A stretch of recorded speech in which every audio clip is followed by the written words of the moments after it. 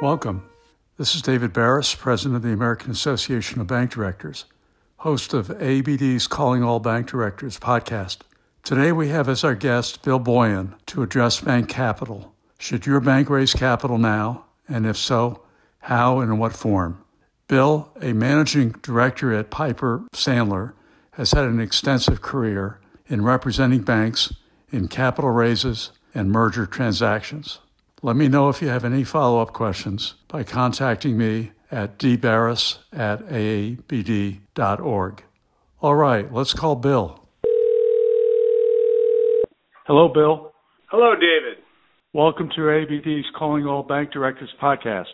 Well, thank you for having me on. Appreciate the opportunity.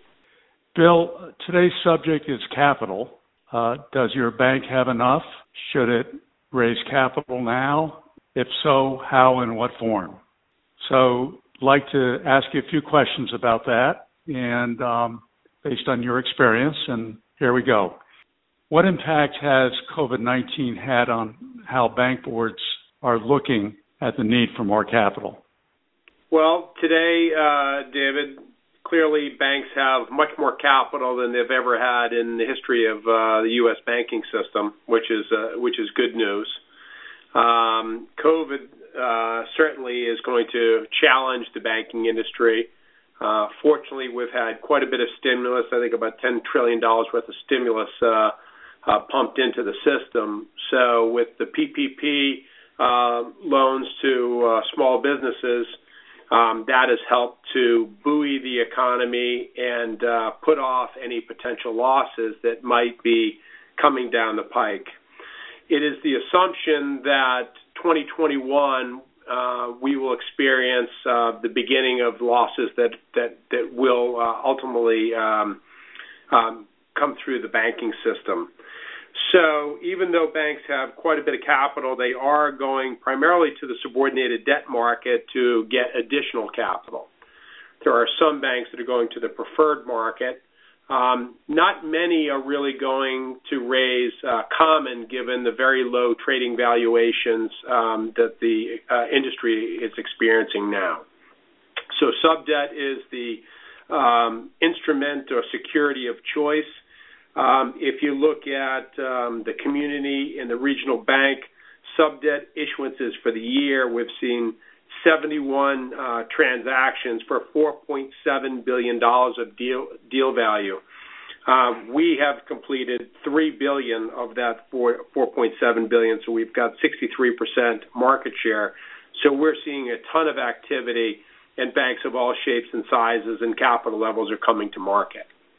Bill, how do you know whether your bank needs more capital? And also, what do you think are the regulatory expectations? Well, certainly there are some aspects of the economy that are doing quite well. There are other sectors that are not performing as well and performing as well. Hospitality and hotel loans are certainly one sector that is facing some scrutiny, and there's some expectation that hotel loans will falter. And so that is kind of target number one for new capital. Certainly restaurant loans, fast food restaurants seem to be doing pretty well. Pizza restaurants that deliver are doing well, but there are certainly a lot of kind of fine dining and white tablecloth type restaurants that are not doing as well. So those certainly are concern for potential loss as well. So at the moment, it's really hard to figure out what losses are coming, but we have been doing a lot of stress testing and running modeling and regression analysis to try to take the loss rates by asset class from the Great Recession and applying those loss rates to the loan portfolios today to try to stress capital levels and try to figure out how much is really needed. I don't think that most banks think that they are going to have hits to capital that are really going to challenge them, but they all are trying to find some insurance. So what we're finding is banks issuing subordinated debt as the primary use of that capital is just insurance against losses. Some people have existing subordinated debt issues that are callable in the next 12 to 18 months. So that's a source of the new capital as well, to maybe, with rates being so low that they can issue now, and they can, if there aren't losses, then they could take out the capital that they issued previously. Secondary uses for capital is if the losses driven by COVID are not as material as we otherwise might think they might be, they can use the capital to fund organic growth. They can use the capital to reduce their CRE concentration ratios or to increase their total risk-based capital ratio.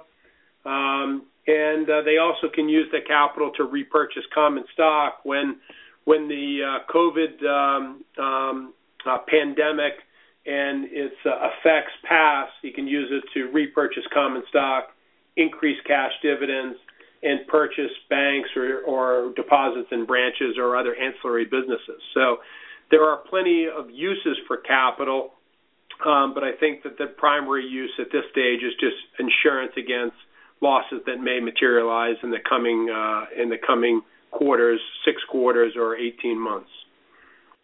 Bill, I think you've touched on this pretty well, but what forms of new capital are most prevalent and why? In addition to sub-debt, what else are you seeing? Very little common equity, although there are some, but there are some banks that are issuing preferred. I'd say that, preferred issues probably are more prevalent for banks that are going to be for banks that are kind of $5 billion in assets and above, maybe $10 billion and above. That's not to say we're not seeing banks from $1 billion to $10 billion issuing preferred. You're just looking for a certain level of liquidity in that instrument. So, you want to issue a fair amount so that there is some trading liquidity in the security. Finally, Bill, how are banks and their holding companies going about raising the capital, for example, sub-debt, and then what motivates their choice? Are they using? I assume they're using their holding companies for the sub-debt, so they were able to downstream that to the bank as capital. Is that correct? Yes. A lot of issuers have a holding company. They would issue it from the holding company. It would qualify as Tier 2 capital at the holding company. They can downstream it to the bank as common equity, so you get Tier 1 treatment at the bank. Most subordinated debt issues are 10-year maturity. There are some that are shorter, some that are longer. The larger, more public institutions are issuing sub-debt as a public security. Smaller issues are being issued as a private placement, the Reg D offering.